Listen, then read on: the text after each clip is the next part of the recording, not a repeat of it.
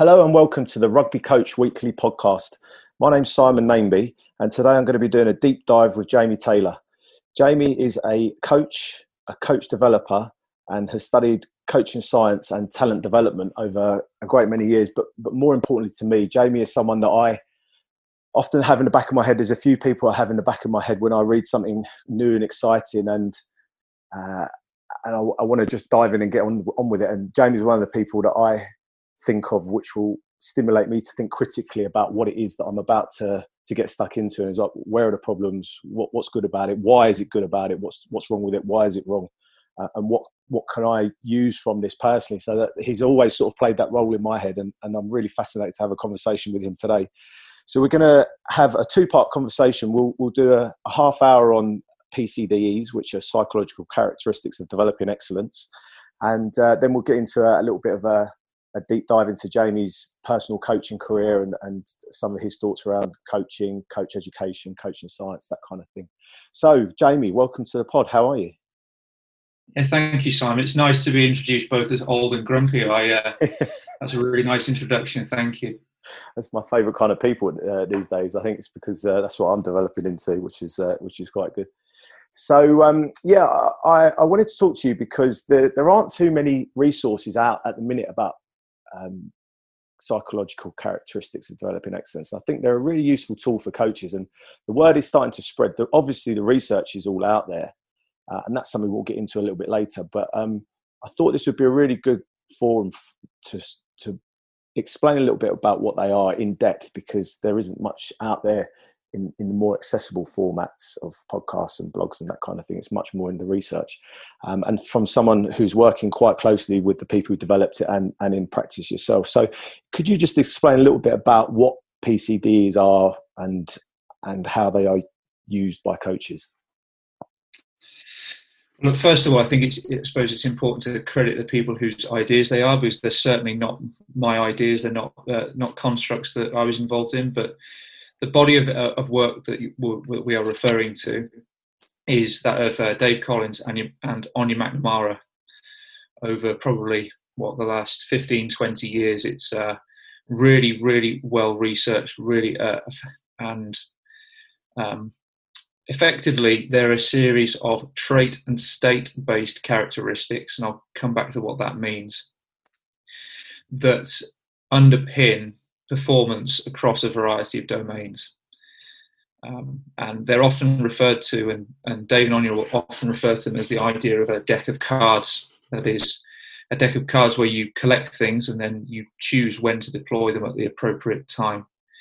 And ideally, a performer, that's athlete, dancer, whatever performance domain we're talking about, when they reach the highest level of performance, they've got the ability to be able to deploy and use the right card, the right skill, the right characteristic at the right time for the right challenge. Now, I referred to the idea of trait and state-based because I suppose in psychology more generally, there's a debate about what is trait-based, that is, I am normally like this, a characteristic, or at least a fundamental thing that you and I will tend to be like. And then you have this idea of state-based.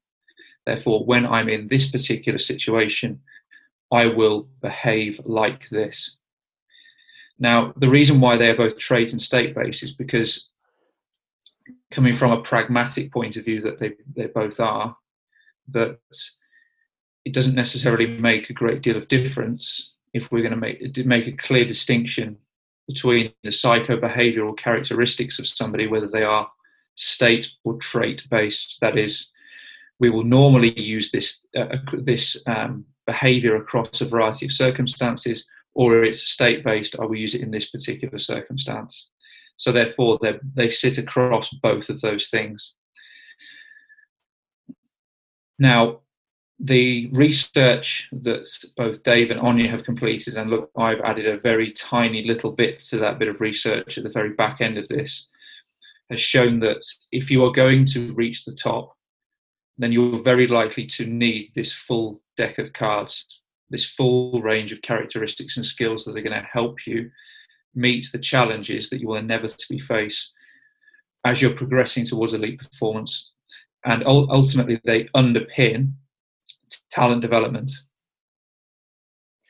So I think for me, the thing that brought home to me was you wrote a paper, coulda, shoulda, didn't, and it's quite an interesting paper in many ways, because a lot of the and you talk about this when you talk about the research, is that a lot of the research has been on those that made it, and you can have all sorts of survivorship biases, which is, you know, that they made it in spite of what happened, or, you know, there are other factors not accounted for. And the coulda, shoulda, didn't was really good, because it was about the people who never actually quite made it to the very top.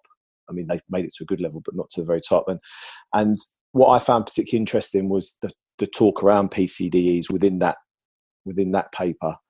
And I thought that was very interesting for me. I'm all about stories, so I'll tell you a little quick story. Is that I did wine tasting on the weekend, and my idea of tasting is horrendous. I've got no idea what juniper berries or jasmine tastes like. And the guy was sort of going through, but he had a really good framework, because it went from a very base level, which was like, you know, is it a red fruit or a green fruit? And then he had a list of the red fruits, and then it sort of went down. And actually, you could start to pick out by looking. If someone shows you the framework, you can look at it and go, "Oh, right, okay, no, I actually do know that it tastes like red fruit, and it's probably more like berries than it is like cherries, for example." And it starts to give you that. And so when I read that research, I thought, "Oh, this is quite interesting." Looked at the PCDEs, and then it gives you a framework to work from.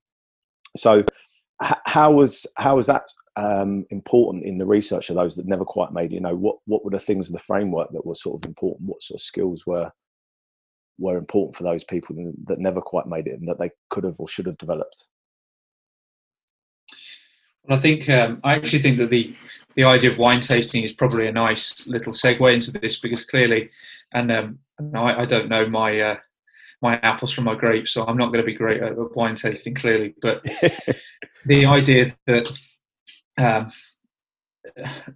we're not talking about completely distinct factors where, right, you have this and therefore you don't have that. So let's say we take goal setting and quality practice, so two PCDEs. Now, there's clearly an awful lot of crossovers between those two things. So we're not talking about distinctly different and completely boxed off characteristics. They're very they interrelate with one another. So what the particular bit of research found, if I was going to sum it up, was that we took 10 football coaches, 10 rugby coaches, all very, very experienced in talent development at the elite end of the game. And we asked them to identify the reasons why 3 players that in their experience were absolute dead certs to go on and make it at the very highest levels of the professional game in both sports, why they fell away. Now, there's a fair few different distinct things that were identified as being reasons, but by far and away the most prevalent one was the mental side. It was a lack of a given psychological characteristic. There were a couple of occasions when things like overcommitment, as in too much commitment, which meant that players were training, doing a full day of training at a club and then going and doing even more and just breaking down physically, mentally as a result of that. But that was not, we're talking about a couple of cases out of the 60 players that are involved that were mentioned in the study. Clearly, across both, an enormous element of this was a lack of commitment, or a lack of commitment-like behaviour, which could be identified as being a lack of motivation as well. Other things that were identified were things like a lack of self-regulation. That is, I can regulate myself, my emotions. Lack of focus at training, and lack of coping skills as well. Now, on the flip side of that, there were other factors that were identified from a systemic, that is, from a talent system point of view. So talent systems and interestingly, this was a significant difference between the rugby and the football sample, was that the rugby sample, particularly important to the conversation we're having now, was that there was a very high prevalence in that of a lack of challenge, or when they got to the very highest level, a very steep step change in challenge. So they go from playing schoolboy rugby, where they're brilliant, and then whack, they're in a first team squad, and they just can't cope with that difference. Now, clearly, you can look at that from both sides. Is that a lack of coping skills, or is it the pathway's fault for not giving them an adequate step-by-step approach to challenge level? Interestingly, not so prevalent in football, partly because it's a lot easier to mediate the challenge level. Players are in a more professional environment, and so on. But effectively, go back to the idea that the key fundamental blocker was a lack of a given psychological characteristic for the players. Is there a way that those sorts of things could be identified earlier?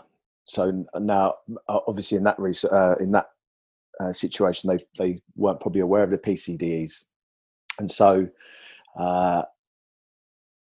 if they were aware of them from the very beginning, to start to identify the areas amongst the players, and then start to quantify where they sort of sit and who needs amplifying a little bit on goal setting, who needs maybe to damp down on commitment or things like that. Is that the sort of thing that you can start to do once you start working with these?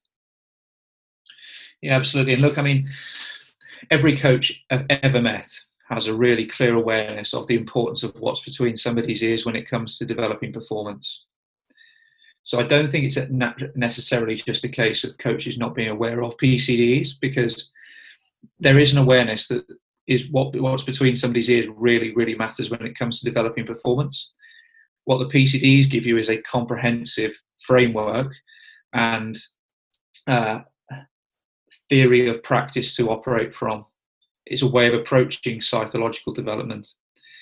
Now, there are tools you can use. So, for example, there's a PCDQ, which is a formative assessment tool. Now, formative means you use it for improvement-based purposes or performance-based improvement purposes rather than judgment purposes. So a player, an athlete, a performer can use it as a means to self-evaluate where they are at psychologically. And flip side is that can then be used by the coach to understand where they're at. That can help form a needs analysis for a given individual. Flip side of that as well is that coaches can see where somebody is at psychologically. The external perception of the coach, particularly an experienced one, if they know the athlete well, because it's not a given that just what you observe is what's going on between somebody's ears, excuse me, that you can then deploy interventions to support people. I think that one of the problems that occurs, particularly in sport, is that performance or early high performance relative to peers masks a lot of the weaknesses. And if you are a coach that adopts a purely strengths-based approach, that is, I'm only focused on what somebody is really good at, in my view, and certainly in line with some of the other academic work I've done, it leaves players, athletes, performers very, very vulnerable later on, because you're operating the here and now rather than considering what the long term is for that person. And that sort of came out in the research, didn't it? Because it was the key factor that ultimately led that, we were sort of saying that they never made it, was because they were fundamentally lacking in one of the key characteristics of psychological behaviours to make it to the top.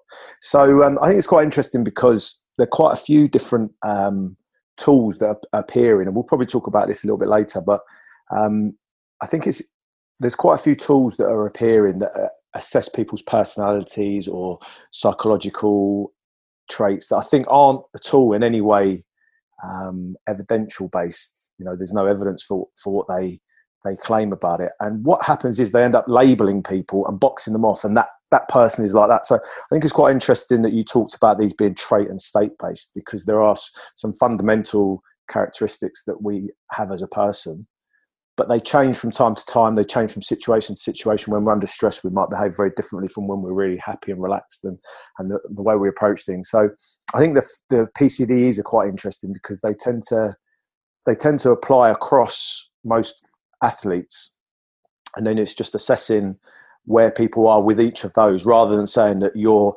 X or Y or Z and you sit in this quadrant over here and that's the way that you act and think all the time, which is what it tends to be. So I think that's quite interesting. And what I would like to know is, we have this PCDEQ and a list of the characteristics. So what would it look like practically, working with an athlete or a team? How would you start to implement this? Is there certain ones you prefer over others, or how would you start to implement this practically? So we assess according to the PCD. Could you just rattle off a couple of the PCDEs, just so people get an example of what they are, and then what it would look like practically to implement them? Would you start with any one in particular, or how would you go about the practical application? Well, I suppose I just take a little bit of a step back there in thinking about, for example, PCD is also highly contextual. So it's not like 100 units of commitment is what's going to get you to the top in every field. 100 units of quality of practice isn't going to get you to the top. It's highly contextually defined, but across every domain of performance that's been investigated so far, there appears to be really robust factors. Now, and importantly as well, they have subtly been updated. So, for example, self-awareness has become role clarity. Resilience has been taken off the list because that's considered more of an outcome than it is a process, which we might come on to later on. Yeah. So in terms of how you use the PCDEQ, well, you'd ask an athlete to look, have a go at this, go through it. Once they completed it, you as a coach or as a psych, you might do the same for that athlete as well. You might then triangulate, compare, well, how does this work? How does this work? Does this tally up with my view of the behavioural characteristics of this person? You can then, and you'll get a 5-factor analysis that comes out of that. You can then choose, well, what intervention might we use to both encourage the strengths that are self-identified by this person, and also then try and bring up the weaknesses of this person. So you end up with, I suppose, an informed view on how you deploy an intervention with an individual. Now, there's other ways of doing it. You could do it on a team-based level as well. So you might get a view of a whole group of people, where they're at, and then what you might choose to deploy on a team-based level. I would also highlight that I think it's important that the conduct of that is done by a trained professional. So we're not necessarily just talking about, you need to, if you're going to be able to do that formulation, it's important that you know what you're talking about. But at the same time, it doesn't mean that a coach can't take a view of where somebody is at psychologically, and then be responsible for the development of the psych side. So on a less formulaic structure, one of the things that I did with one of the teams that I work with was I was struggling a bit with behaviour with the team that I was working with, and I was looking at the PCDs, and one of the ones that stood out to me was commitment. So I was like, right, one of the things that'd be good for us just to talk about at a base level is commitment. And I spoke to Dave Collins, had a quick chat with him, and he was sort of talking about it. And the way that I did it, so I'll tell you what I did, and it'd be interesting to see what your thoughts are on it, is that I just sort of said to the athletes in that team is, right, I want to work on commitment. I'm interested in commitment, but what does it mean to us as a group? Like, not individually, but us as a group. What sorts of things would you highlight as commitment? And we came up with a couple of bits and pieces, and we sort of narrowed it down to 3 things to try and keep it sort of short and sweet. And one of the things that I had to do as the coach was like, well, some of these are unrealistic. So it was like, come to every session. Well, you're not going to be able to necessarily do that. So we ended up on come to as many sessions as you possibly can would be an element of commitment. And we sort of reinforced that throughout the season. So I didn't necessarily do the PCDEQ. I just thought, this is something I'm struggling with. I used the framework, same as my wine tasting. I was like, okay, on a big level, the commitment is my green fruit. And then you go down into what kind of green fruit is, what sort of behaviours do we as a group think that makes up. So that it came in their own language from their own observations of being in that environment. and we had that as a thing that we held each other to, and we had various different ways we were playing around to try and score each other on whether they were being committed within the coaching sessions that we did. So I'm just interested in what your opinion is on that. Is that a reasonable way to go about it? Or again, this is because I'm thinking, well, I'm talking to Jamie, what's he going to say? Oh yeah, but you're missing this huge piece here. So I'm interested, like that was what I did. How would that fit with what your thoughts are around PCDs? Well, I think you've taken, by the sounds of it, and clearly, and we might come on to this later on, is like the idea of how you think critically about your coaching and so on. But you've talked there, by the sounds of it, about the first step that Dave and Anya might have talked about, which is we're going to clearly identify in this context what being highly committed looks like. It's a positive behaviour-based thing, so it's not a lack of something. It is right. We're going to be here and on time as much as we possibly can. Now, the next step might then be is deciding, well, you as a coach, what behaviours do you adopt that promote and reinforce this? And as you within your coaching system, how does that promote and reinforce the behaviour that you're looking for? So, I mean, something as simple as, did you recognise and reward those athletes that were there as much as they could on time, perhaps who find it difficult to get there? And you've got the classic example of the boy or girl that has to take a couple of buses to get to training and might arrive that little bit late. But is that then recognised as part of the coaching system, or is it's right? It's on the wall. We've agreed this, and then we'll move on. And maybe at the start of next year, we'll decide that we're not committed enough again, and we'll go back to it. Yeah. It was quite a challenge trying to reward it. And one of the things we did was try and say, right, who was the most committed according to our criteria? But there was a lot of gaming and voting, and it got a bit messy. But the other thing that I noticed about the PCDs is that obviously I've only ever seen them in the research around sport, but it did strike me that looking at them, they're whole life skills. So whether or not someone actually does make it to the top of a sporting pathway, if they were equipped with tools to be able to assess self-reflection, focus and distraction control, they're all things that I think that are things that would help anyone in anything that they do. And I say this as someone who's just changed what I do quite radically, and I sort of like looking at a lot of things that I now use. That I'm trying to apply some of them to myself. Is like, how can I use these to improve what I do and how I do it? And I think they're very useful, and it's a very good framework for that. So is there any thought around PCDs being used more widely, like for example in schools or like wider settings? Well, they already have been operationalised in lots of different settings. So a lot of the research has been done in dance, for example. We've deployed them in schools as well with significant success. And I think that, there's another body of research that Graham Williams and Anya McNamara have been doing of late. And Graham released a paper, I think probably midpoint last year, when looking at the skills that those who were deselected from talent pathways acquired and the value that they got out of it on a psychological level, and were then able to transfer into other sports, the sport that they were playing, or into their career as well.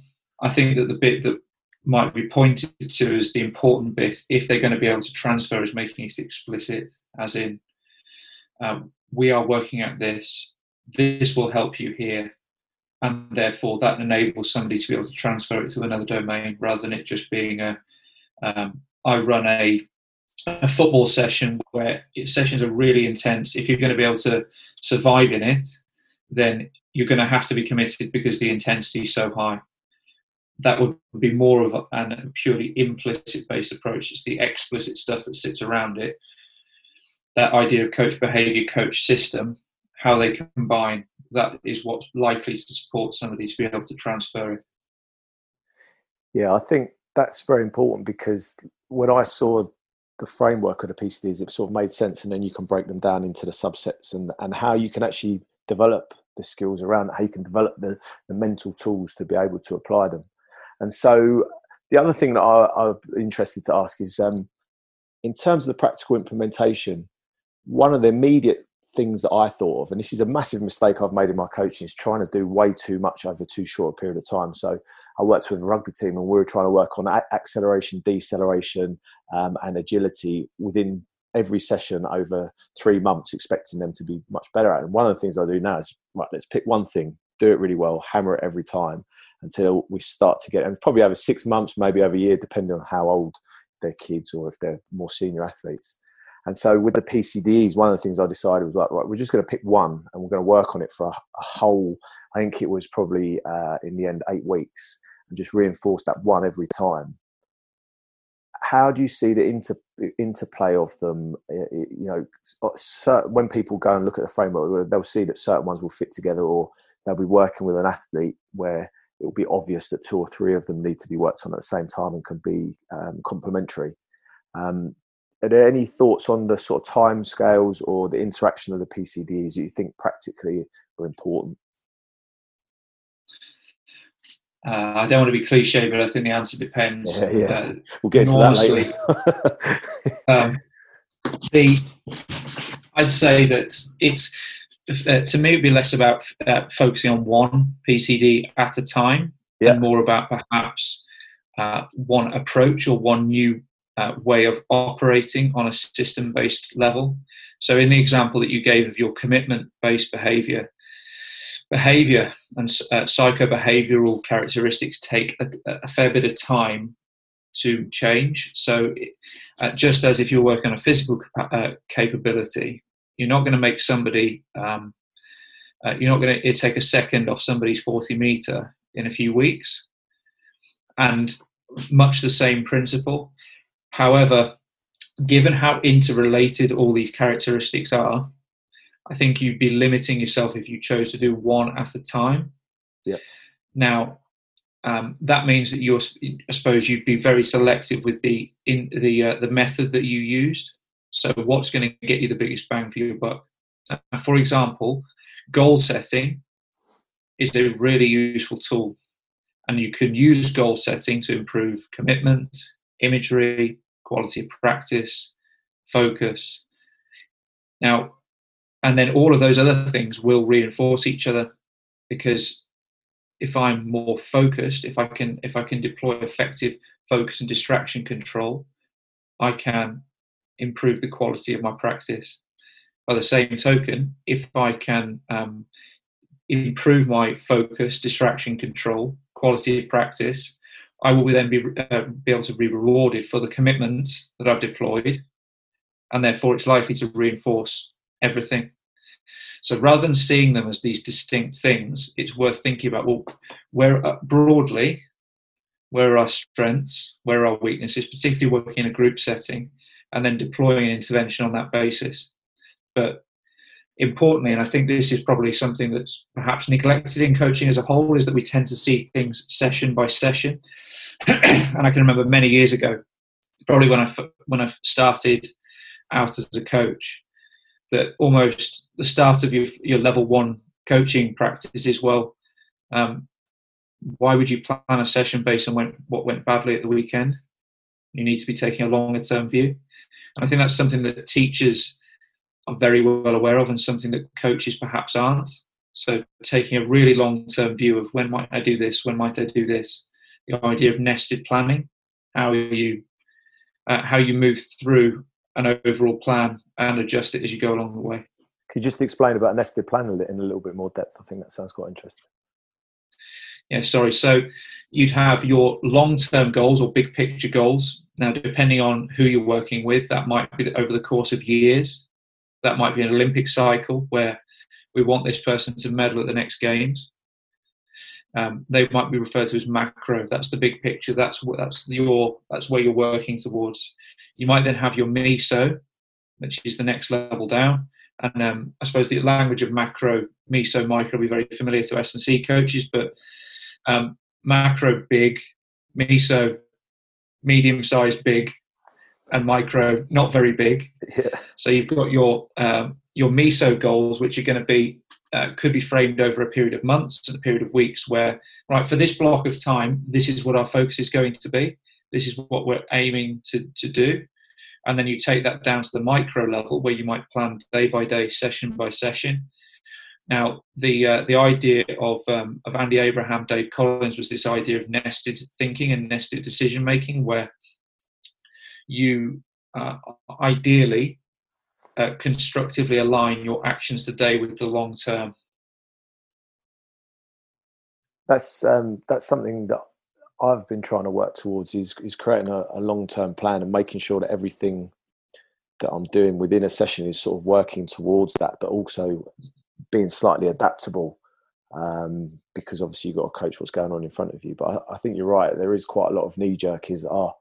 Our kick defence was absolutely horrendous on the weekend, and that's all that happens that Tuesday session, when in reality you're forgetting about all the other things you've been working on long term, and you can start to throw away a lot of the good work you've done. So just to sort of sum up the PCDEs, then, are there any resources? Obviously, we'll try and get some links to the original research into the show notes. But are there any other resources you think might be particularly helpful to coaches? I know there was a book chapter in a psychology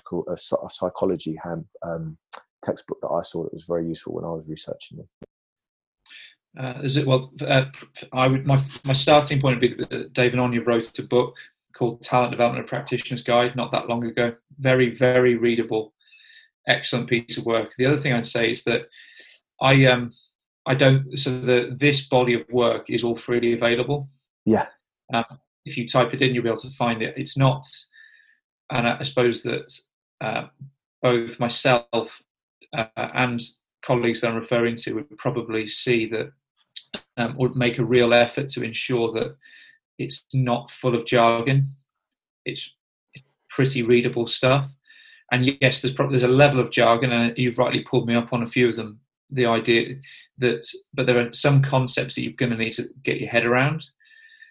But if you're looking for something really simple, then you're going to get pretty lost in coaching, full stop. So I'd take the time just to go and look at the original stuff, consider what it means, and work from there.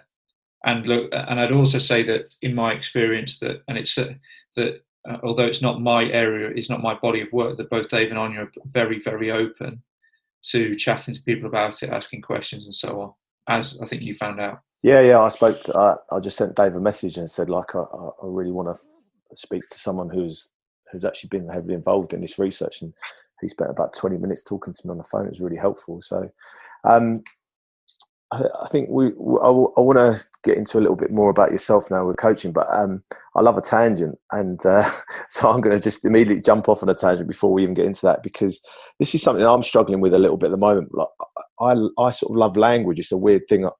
I'm quite interested in language, and my dad used to be a policeman, and he's always he's the grammar police, like on a level you wouldn't believe, because his point of view was, when he was a policeman and they actually used to do prosecutions, if a comma was in the wrong place or used the wrong word, someone might get convicted or might not get convicted. It could be a difference between a very important, outcome. And so I've always been like that. And there's a really interesting conflict in my mind at the minute, is that I see huge amounts of jargon in coaching, but some of it really serves a purpose. And that word specifically describes that one concept that you're talking about. But then you go and stand in front of a group of 12-year-olds, you can't really use that. Well, I personally try not to use those sorts of words. I see a lot of conversation and debate on Twitter, probably more at an academic level, but I find it's a weird one at the minute, where they're quite specific academic concepts that people are trying to relate to kids, and then they're sort of like saying in a session, well, what does that afford you? And I heard a coach say that to us. Like, what does that afford you? So, what do you mean afford? What's the price of it? And the kid just didn't know where. It's like, right, what is that? What could you have done there? Would have been a much easier way to go. And how do you? So you operate very firmly in both worlds. So you're doing academic research, but you are on the grass. You are coaching. So you're coaching at Loughborough. Is that correct? Yeah. And you've coached at Leicester Tigers Academy. So you're working with a lot of youth and people that aren't necessarily working in academia. So how do you find that, trying to translate academic? You must have a lot of jargon floating around in your head, but you actually go out and talk to people day to day. How have you, is that something you've considered? It's something I definitely consider, and as you've rightly pulled me up on here a couple of times, that I can drift into using little bits of jargon, but I'll only really use them if I think they're important and worthy concepts. And look, I think it's different on different levels. So if I'm coaching a player, well, look, first I'd start off with the first rule of coaching and teaching is meeting the person where they are now. Now, that means that and I haven't coached a 12-year-old for a very, very long time, but I'm probably not going to be talking about, say, nested planning. And this is my nested plan for you. And at the macro level, this is where you're going to be in 6 years' time. And that's just about meeting somebody where they are now. I think there is a level of jargon that every coach needs to be able to understand if they're going to engage with the concepts that we're talking about. And I think that I see, and this is both ends. One is that I think in academia there is a level of jargonizing for the sake of it. Yeah. And then at the other end, I think that in no other profession would it be okay for people not to have a basic level of understanding of the concepts and the tools that are going to help them do their job really well. So there's a balance there, but to my mind, coaches have to make more of an effort to understand and learn the concepts, because it's more than just a language game as well. It's a bit of a point of frustration for me when I hear a coach say, well, yeah, I know that, it's just different language than I'd used, because very often they're talking about a very distinct concept, has very different, distinct meanings, and has a real practical difference for them. And at the other end, it's the responsibility of academics to make sure that their work isn't jargony for no reason. And this is probably this is the reason why I enjoy where I am now, in that I don't think there's enough people who straddle both sides of this, where it's not academia for the sake of it, and that I think that my fundamental drive is to help improve coaching practice rather than just write papers for the sake of it. I want to make a real difference to coaches and coaching.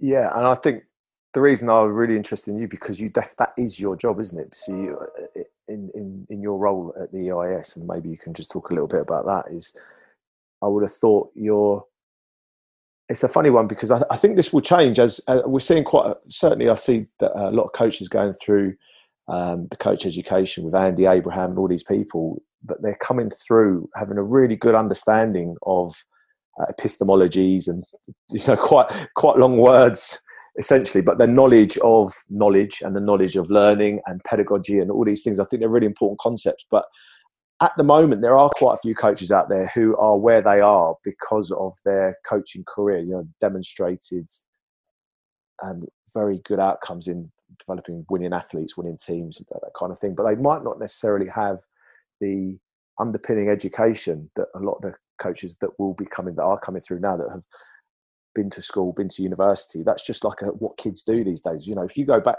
even like 20 years, it was quite a rare thing to go to university back then. So what sort of practical information, or how do you sort of deal with coaches on one side who might not be that academic, but then the support system, which is very academic? So for example, you've got a sport coach and they're dealing with S&Cs who are PhDs and that kind of thing. Is that your role to sort of mediate and try and bring both together so they're using a common language? I suppose in part, yes. I mean, look, I'm thinking about a specific coach that I'm working with now that I've got the great pleasure of working with, who is an outstanding coach, worked across multiple Olympic cycles, and has been involved in multiple medal-winning performances.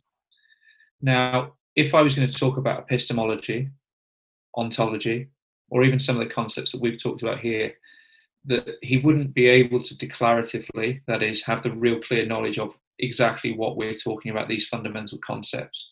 But yet, in his coaching practice, he's got a very, very clear idea.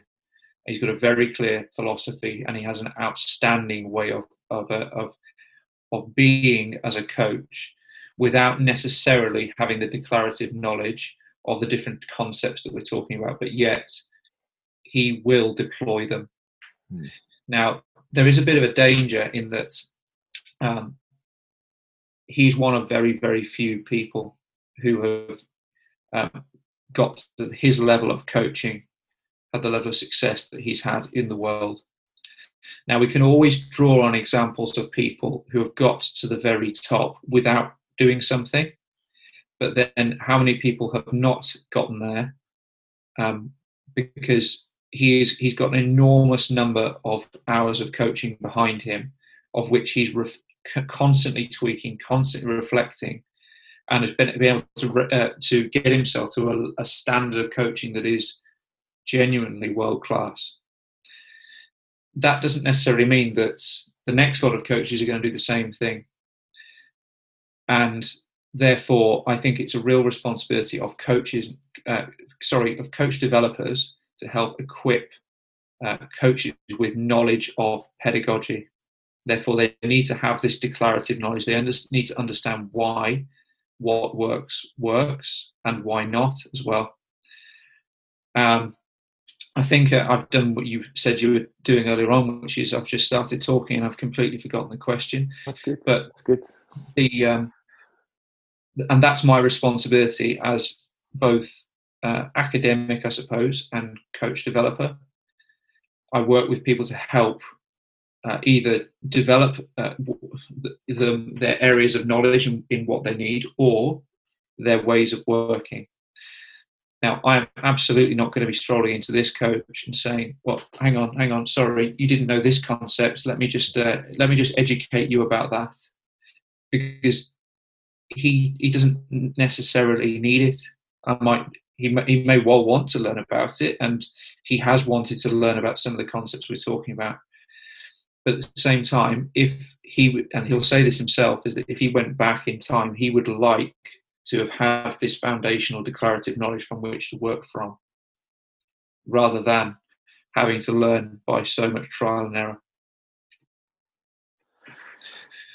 Yeah, I just want to probably change tack just slightly, because I think there's a thread to come back to there, and it was probably around that thing. I think that sort of leads on to professional judgment and decision making, and how good coaches do what they do, and around education. And I think I'd like to get there via your own personal story. So one of the things I'm interested in is, sometimes I like to think back to when I first started coaching, things I did, and sometimes you sit there, it just you sparked a memory for me when you said about doing your early stages of rugby coaching, and you were saying about one of the things we've forgotten is about long-term planning. It sort of sparked a memory in me, because I do cringe at a lot of the things I did when I first started coaching, but also there was a lot of coaching courses that I did that are like fundamental to what I do now, like the RFU level 1, things about positioning, things about how you talk to people, like some real basics of coaching that like I do all the time now. And I talk to some coaches, and I don't think they talk about that anymore. I think they've sort of shifted off of that, and it was really good things that they did, and I think they've sort of forgotten some of the good stuff they did. But I just want to ask you, looking back now from a person who's in a position with lots of tools at their disposal, lots of research, what do you think when you look back on your start to coaching? Were there things that you think you look back on and go, back in the day, because it's very often true, I think this point doesn't get made enough, we were doing some really good things. Like there's a lot of times I speak to some coaches like, oh yeah, well, back in the 70s this was happening and that was happening. You think, oh, there's nothing new under the sun. And equally there are things you sort of cringe and you think, but I learned a big lesson from that. So what do you think, looking back on when you first started coaching, through the lens of your position now with all the tools and all the knowledge at your disposal, what sort of things do you think about?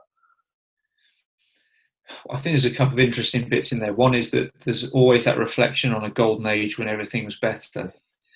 And look, I don't know what level 1s, level 2s look like at the moment, and I can remember what my own thought, what my own experience of that stage of my coaching was like. Even though, I mean, we're talking nearly 20 years ago now. And I can, I think it's interesting because my memories go beyond just a coaching course, that it strays more into the types of people that I was working with at the time. So that would be me as a I suppose a young coach working in different schools and coaching schoolboy rugby players, and predominantly delivering coaching in the way that I was coached, which I can look back on. I can remember doing some silly things like doing press ups for dropping balls, and lots of quite high intensity, unopposed catch and pass drills, which, if deployed in the right manner, I've got no problem with, but I wasn't deploying them with any sense of why I was deploying them. I was just doing it. That element of why was fundamentally missing from my practice. I didn't have a sense of, well, what's the long term here? What am I trying to get at? You mentioned the idea of professional judgment and decision making, and I fundamentally think that underpins high quality coaching practice. And if you look at the expertise literature more broadly, it probably underpins a variety of different professions. Now, what that says is that the idea of why you are doing something is fundamental. You've got to have that declarative knowledge that I mentioned earlier on that helps you tweak, change what you're doing, because you understand what the purpose of it is, rather than the procedural knowledge, which is I know how to do something. Difference between a cook who follows the recipe and a chef who goes out, buys the food, designs their recipe, tweaks it, plays around with it because they understand why they're doing what they're doing. So fundamentally, I would have been there as a cook who was following a recipe that I'd come up with from somewhere. I had some good support. I had some very, very good support as a young teacher. So moving on, got my first teaching job at the school in Birmingham. Had some really, really good support around me there, with a couple of real mentors of mine, and that began to shape and change how I thought about teaching, how I thought about coaching, and really got me thinking about why I was doing what I was doing. And I don't just mean at the level of right, play around with this, say, game, drill, whatever you want to call it, this type of practice. It began getting me to think about, well, why do I? Because I'd always got this idea that I love what I do, that I'd go and coach if nobody paid me to do it, and I'd go and do it somewhere because I enjoy it so much. And it really helped me reflect on, well, why am I doing what I'm doing? What is it about this? What is it about the watching somebody improve or grow as a person that really gets me excited and makes me feel like this is my, I suppose, my purpose in life? And then I moved on to another school called Denison College, which where I was running the rugby program and doing some coaching at Leicester as well. And that gave me the perspective of running a whole program, thinking about really long term. How do you deploy a coaching system as a whole? And again, changing my coaching practice and thinking about, this is something that's particularly prevalent in talent development, is the idea of orchestration, of how do you coach with and through other people, because there's so many people that impact on development of an individual. And then onto my time at Leicester, where really, really enjoyable period of time, quite formative in lots of ways for me as a coach. Really exposed me to some very good people, and onto where I am now, where I see my role more as very, very part time at Loughborough, where I'm still helping young players develop themselves as players and as people, but predominantly my role is developing coaches, and I get the same buzz and enjoyment out of that as anything else. Yes, it's developing people, isn't it? So, what you said there that you were working in a school and you got very good support. What sort of things did that look like to you? What is good support? What was good support in that context for you at that time? What sort of things were those people helping you with? I mean, at the very basic level, I had a good group of senior teachers who were helping me think about what I was doing and why I was doing it. So if I'm running a year 8 badminton lesson and I get them lined up one at a time to play a shot, then I've got a senior teacher in me going, why are you doing that? Oh, because I really want to make sure I'm clearly observing everything they do. And you want to get these other 29 children stood there doing what? Okay, yeah, good point. And just having people who are interested in my development and also pushing me to get better. Me then taking pride in what I did, doing an enormous volume of work. I mean, teaching 4 or 5 hours a day, and taking pride in every single one of those lessons was a really formative thing for me. And I think this is something else I've been thinking about as well, is that I think I'd sort of was thinking about this in context of motor learning.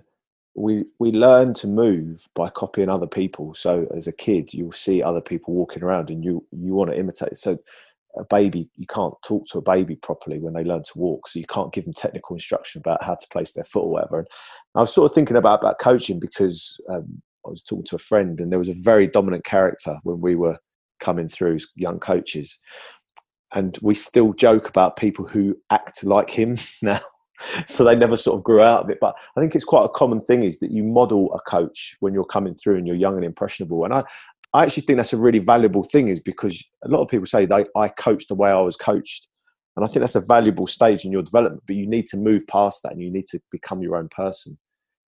I think a lot of people get stuck at that stage. Do you think there's anything that would help people to think about that, breaking through that copying stage? Because I think some people never quite make it past that to develop into their own. Do you think there's factors that would help people to do that themselves? Well, I think ideally that's where education development becomes a really important factor, because yes, I do think there is some value. I think there is important value in perhaps copying, but at the same time, the level of support I had wasn't you need to do it like this. It was more, why are you doing this? What's the reason you've chosen to do this?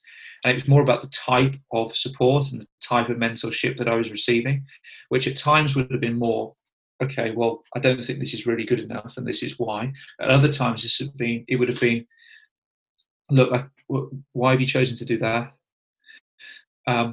So you've got, I think the type of mentorship is important, and I think that's probably where an element of coach development practice that I would like to see a little bit more prevalent. And the flip side of that is that when you're in a formal learning and development setting as a coach, which is clearly important, clearly has its place, that you ideally should be equipping somebody to be able to go out into the world and learn, rather than it be, and this is what I hear a lot, is that, right, this should be included in coach education. And the list of things that should be included in coach education is so long that if I'd started 20 years ago, I think I'd still be on that course. But that's the point, is that we need to be, I suppose, I think I have a clear idea of what I think the fundamentals of coaching practice are, the fundamental bodies of knowledge that support somebody to develop as a coach and develop their practice, develop the critical thinking that's necessary to engage with everything that we're talking about now, because we're talking about something that's really complex. So all of those things, I think, and that's where how you set somebody up and the knowledge that they engage with is a really important factor in their development. A lot of coaches, so I can't remember the figure because they did some research, but I think it was maybe up to 70% of coaches in the UK are unpaid volunteers, and they're generally working with the most important group you could possibly work with, which is young children, where they're, totally open. They're totally open minds, and a lot of the things you're setting up for at that age will be the habits and skills that they sort of take through into their life. And how have you got any thoughts? Maybe this is too big a question, but have you got any thoughts on how we can take this huge complexity of coaching, the huge broad breadth and depth of knowledge of pedagogy and practice design and all those things, and help those people to engage with it? Because it can be quite intimidating. There can be a lot of complicated terms and words. Have you got any thoughts around how we get those people to engage with that kind of stuff? Or would there be things that you think that need to or could happen that would mean that we get more experienced coaches working at the younger ages? I might flip it around a little bit and say, can you imagine a situation where 70% of doctors and nurses working in the NHS were unqualified, and what we really had to do was put them in a situation where we'd really like them to engage with different bodies of knowledge and support to develop their practice, because we think it's pretty important they know what they're doing. Yeah. I think this comes down to it's a societal value that's placed on coaching. And if it's activity supervision, as in, look, Sunday morning, go run around, play, because just turn up and run around. Well, that to me is a different thing to coaching. I would like to see a far greater value that's placed on coaches and coaching practice. I don't think there's enough value placed on it. I'm also very conscious that I don't think that we want to be watering down progress as a profession because of the current situation where lots of very hard-working people who volunteer their time for the good of lots of young people. I don't think that'd be an acceptable situation in teaching, or any of the other professions that I've fired off. And clearly, being a surgeon is a more important role than being a coach, but it has a profound impact on people's lives. So I think we should be trying to improve that situation rather than working around it. And so that would be my next thing for you to ask you is, again, I'm going to tell you a quick story. Hopefully it'll be quick. I'm not known for telling quick stories, but I did my level 2, probably, I'd say it was 2007, right? And I was a terrible rugby player, played in the backs. I never really thought about the game in any depth or anything like that. But I knew, same as you, I knew that I wanted to coach. I did my level 1, and I wanted to work particularly in fitness at that time. And I was just sort of trying to work my way up.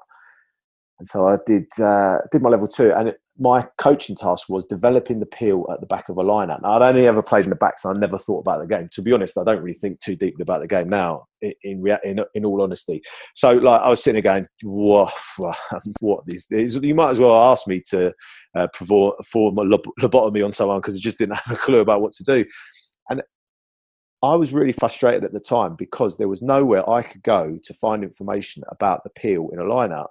Now I would have probably 25 YouTube videos, 4 webinars. There would be a huge array of PDFs, and there'd probably be forums I could go onto and read about. It'd be a huge information. But sort of thinking about that now, what happened was, I was like, I can't find anything. There's nothing on the internet about this. I spoke to a few people about it, and they weren't much help, because they were telling me what they would do at their club. They were older coaches, and it was, you stand him here, he passes to him, and he runs it. And the coaching course was all about game sense. And I spoke to the coach developer. He's like, mate, if you do that, you'll fail. So I had to sit down. And my reflection now is, what I actually did was I split them into 2 teams, and I made them play a game against each other where you have 10 goes to develop a peel off the back of a line-out, and we'll see who scores most tries. So they had 10 goes each amongst the 2 teams, 10 attacks, 10 defence. And then we sort of broke that. Okay, what went well, what didn't go well. We did sort of, and I think actually now looking back on that from a session design perspective is whole part whole.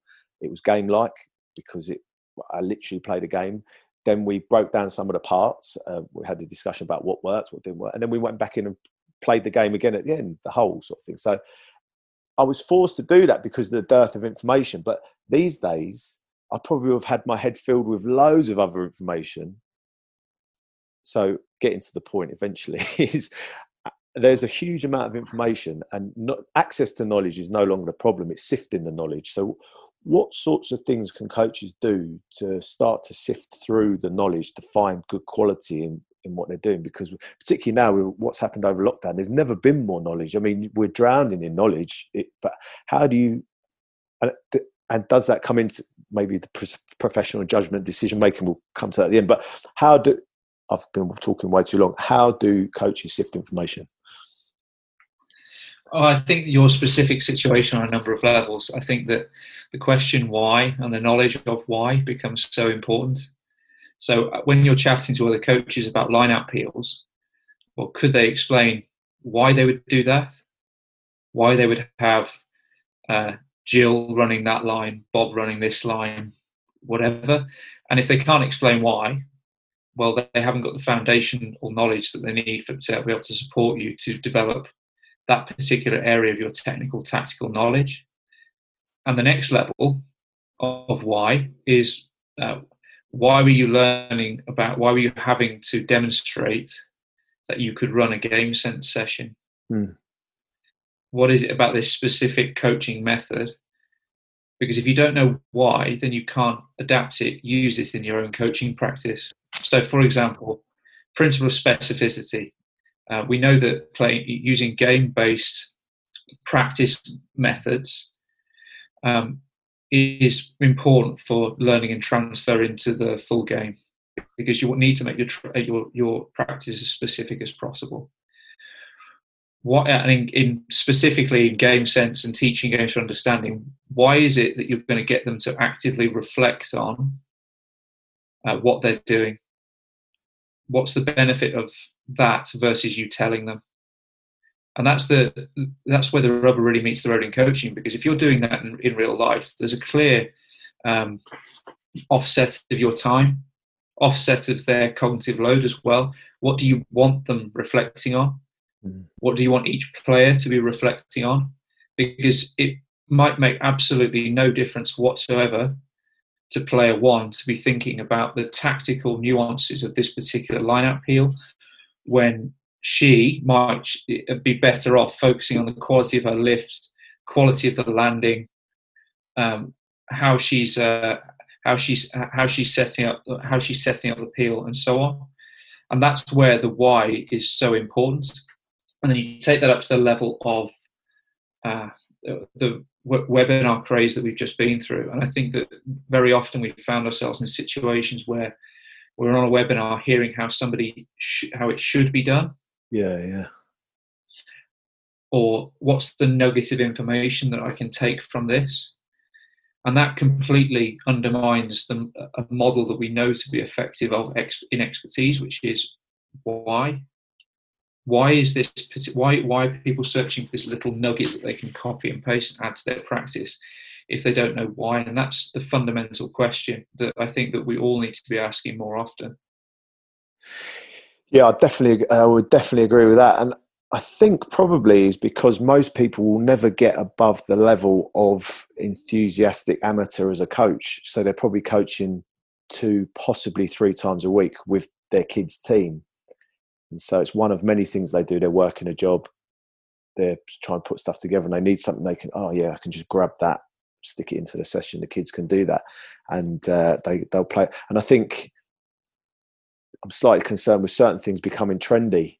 So it's like there's a trend to do this now. It's like, yeah. I mean, the other problem I think I see quite a lot is where it's what people think they're doing versus what they're actually doing. So I was standing with someone, a coach once, and he was telling me in great detail about how everything's game-based now. It's all game-based. They just have to learn it all. And then he just stopped and was like, no, I told you, you need to hold this. And he was like literally moving around on a pitch. I was like, yeah, but I thought it was all games. Yeah, they're playing a game. And they were playing a game, but he was telling them exactly what to do because he didn't understand the why about implicit knowledge or about players problem solving themselves, about it being long-term learning, that kind of thing. And I suppose that sort of leads on to the next thing is that you've spoken quite a lot before about pedagogy, so the theory of learning. And I don't see a lot of that in coach education. I see a lot of I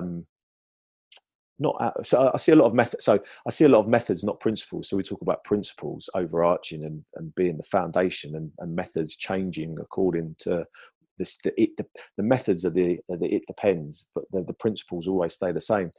And so I don't see much pedagogy in coaching education. And do you think, is there a reason for that, or is there a way that we could get more of that kind of thing in? I don't know if there's a specific reason for it, but I fundamentally believe that it's essential for coaching practice to develop. Even in the example you've just given of somebody stopping a session saying, well, it's all games based, I'm using game sense. And well, why is that coach deciding that he's going to limit himself? I'm assuming it's a him, by the way you told the story. It was, yeah. Yeah. That if, for example, why would that coach decide that they're going to try and use implicit learning? What's the reason for that? And for him to make a decision about whether it was an appropriate moment to go, look, stop. Look, you stand here, you stand here, you stand here. That's and deploying an instructional style. Well, that's a pedagogical decision that underpins his practice. Now, in lots of situations, that's perfectly appropriate. But if we're telling coaches, well, this is the way you should do it. It should be games based. It should be implicit. We need to be manipulating constraints, and all this stuff becomes this is how you should coach, rather than this is why this method is appropriate for this particular moment, for this particular reason. So if you haven't got that pedagogical knowledge and understanding, how do you shape the learning environment for the athlete player? So would you like to see theme-based coach education? So at the moment we have theme-based stuff where they'll do forward play, attacking back play, that kind of thing. Would you think it might be useful for them to do a series of coach education about this is game sense and why we use it and how we use it? This is direct instruction. This is why we use it, how we use it, and sort of a range of tools of coaching. Would that be something you think would be useful? Yes, I think so. If I understand you right, I'd say yes, it's really important for coaches to see a full repertoire of a coaching toolbox and understand why they might use it. And look, that work has been around for a long time. There's been lots of work that's looked at coaching toolbox. This is what it depends on. And I don't necessarily see that in the look. Again, I haven't seen level 1, level 2 coaching course since I did one. Yeah. And this comes back down to, well, what are our expectations of what coaching practice is, and how do we help move the profession onwards? And this, to me, I think is the key to how you move the profession on, in supporting coaches better understand how they shape the learning and development of young athletes. So did you have formal teacher training when before you were working in the schools? And is that where you first came across these, much more so than saying coaching?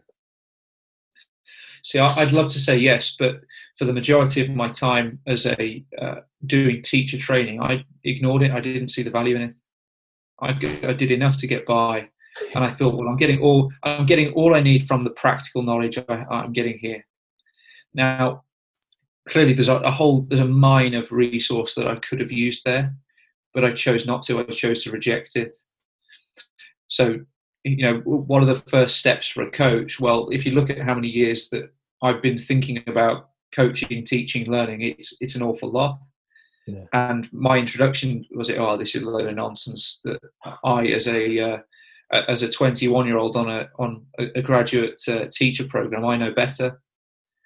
And look, maybe that's the arrogance of youth, and maybe it's because I believe so strongly in the mentors that I had around me that it led me to just reject that body of knowledge. At the same time, though, and I was chatting to somebody in New Zealand the other day, and they were saying that, they were reflecting on the increasing numbers of coaches that they see who haven't been through the teaching profession and how that's impacting on quality of coaches. And I think that the cultural practices within teaching are far more pedagogical than necessarily they are in coaching. And as a result, there's lots of implicit stuff that I've picked up there. And if I was going to have my time again, clearly I'd be engaging a lot more in the academic stuff than I did at the time. And I think that, and this is where, I mean, teacher training there's a lot of pluses for it, in that what I got implicitly out of that experience rather than explicitly set me up okay for the next few years. But the difference with teacher training is that it stops after 1 year and you're good to go. But there's a barrier to entry. There's a relatively rigorous starting point, and that's not the case for coaches. I find it very bizarre because, sometimes I work with coaches, particularly coaches that have gone through a load of stuff about session design or implicit learning, that kind of thing. And they tend to have a really good understanding of that, sometimes better than some of the maybe more junior teachers that are coming through, like you say.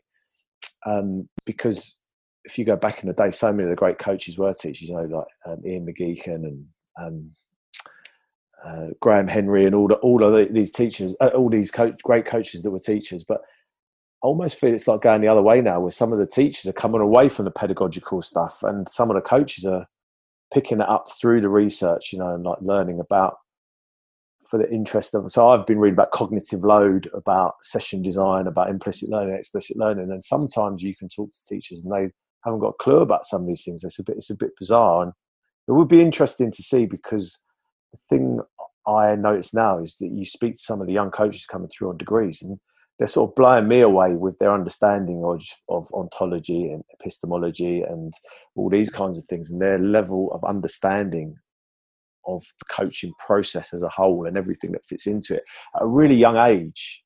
Because a lot of people used to come to coaching a little bit older, and I used to have this sort of feeling that it's because most of it is dealing with people, you need to be a bit older, because you need to know how to deal with people. And the older you are, the more people you've dealt with, the more you sort of understand that. But I think I've changed my mind, meeting quite a few young coaches that are coming out of university now, that they're sort of leaving me standing in terms of their knowledge of pedagogy and understanding and that kind of thing.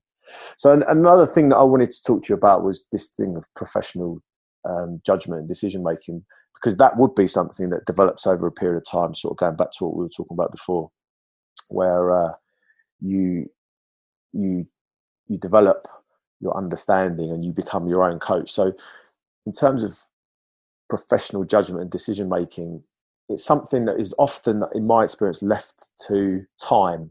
So you develop that over a period of time of coaching. Are there things, I have not looked at that research too much, there is research on it. Are there things that coaches can do to develop that, or are there things that you should be thinking of as a coach in terms of making a judgment call about what to use and when, and what decisions, are there frameworks for that kind of thing?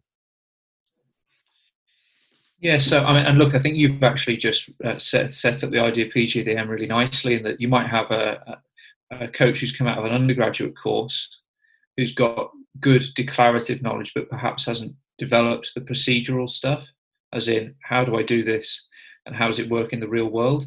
And then reflecting on your practice based on the declarative knowledge you've got. And I'm certainly not suggesting that it's just about more and more knowledge, because it absolutely isn't. Coaching is a social endeavor where you work with another person based on all the perceptions that they have, all the complexity that human beings bring. But that knowledge and that declarative knowledge underpins the decisions that you might make and choose it in those moments. What does a coach do? I would look at, I suppose I'm in danger of saying, well, look at the original research again, but I'd say that, look, it's not really, it's not absolutely stacked with jargon. If you look at there's a paper by Abraham and Collins, 2011, can't remember the exact title of the paper. That shows that I'm definitely an academic when I can cite research in the year it's in. But and I'm sure you can stick it in the notes, but that will be freely available online, where coaches can go and have a look at, well, look at these areas of it depends, and what does it depend on. I'd also say that there's a really useful new tool that Dave Collins and a guy called Lowell Collins that have produced the idea of the Big Five reflective tools that get people to reflect on what have they done, why have they done it, what alternatives could they have chosen, and the idea of how they might test or understand whether they've chosen a good option, and really building systematic reflection into their practice. And not just the typical sort of stuff that I see, which is, and this underpins professional judgment and decision making, is when people talk about reflection, there's lots of different levels. And I suppose if you've got a more sociological flavour, you might reflect on on the underpinning power structures of the coaching environment and so on. But it's definitely not what went well, what could have been better. It's got to be more rigorous than that, because you end up just really surface level and you don't influence and shape the practice. So going back to that idea of what's just happened, why have I chosen to do this? And then considering alternatives that you could have used. Now, look, if I was going to relate that to my own practice, we've obviously, with COVID regulations and coaching Loughborough, this means that I'm coaching line out. It's got to be unopposed. You've got 15 minutes at a time to do it. And then based on loading, we reckon we're aiming for around about 10, we're a few weeks in, 10 to 12 jumps as a max per player based on the rest of their physical load through the week. So automatically I've got a frame for the decisions that I make as a coach, because there are some very clear boundaries that I've got to operate within. And it means that, for example, a specific game sense approach is out. Yeah, I can't use it. It also means that there's a very specific time limit because of COVID regulations. It also means that if I don't want to break everybody, or by our best guess and based on, and we can get stuck into the parameters of how reliable some of the loading parameters are, well, it gives me a specific idea of what I'm going to do. I also noticed that, so the group of players I'm working with are, some are coming straight out of school, some of them are coming straight out of academies, some are senior academy players who are at university at Loughborough. So you've got a relative mixture of different players' starting points. So what do I choose to do? And one of the frames of reference I've chosen is cognitive load theory. I've noticed that over the past few sessions, when I've tried to deploy activities that aren't really simple, really easy to go and do, even something as simple as, group of 4, and this is the type of movement I'd like you to deploy. 4th player, you're getting the ball played off the top to you.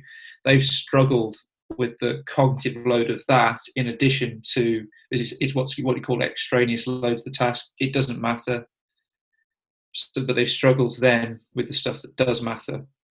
So I've just taken all of that out and gone, right, 5-man line out unopposed, straight in. Okay, and then you can start playing around with, you're going to tell everybody in the line out what that call is going to be, because one of the things that they're working on are things like triggers. Who triggers the line out? How many steps does the jumper take? All of those things, and I guess if you put that out on Twitter, they'd say, they should learn that by guided discovery. That's the wrong way to do it. And then I'm thinking, I've yet to see anybody who's been able to execute a lob throw jump without having some pretty explicit instruction about how to do it.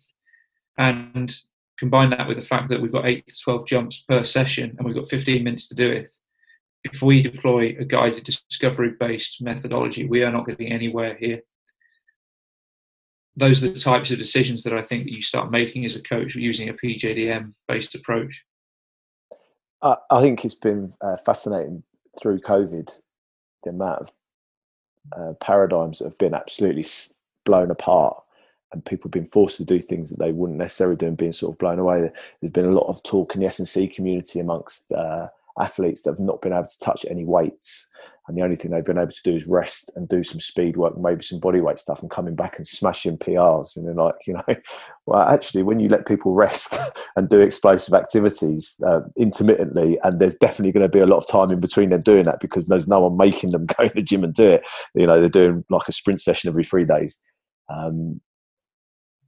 It's sort of, I think it's making the scales fall from a lot of people's eyes, and a lot of people have been forced to do unopposed stuff and seeing value in it. And I think it's been quite interesting from that perspective to put some decent constraints on people and make them see value and stuff. But one thing I just want to pull you up on there is cognitive load theory, because I mentioned it actually.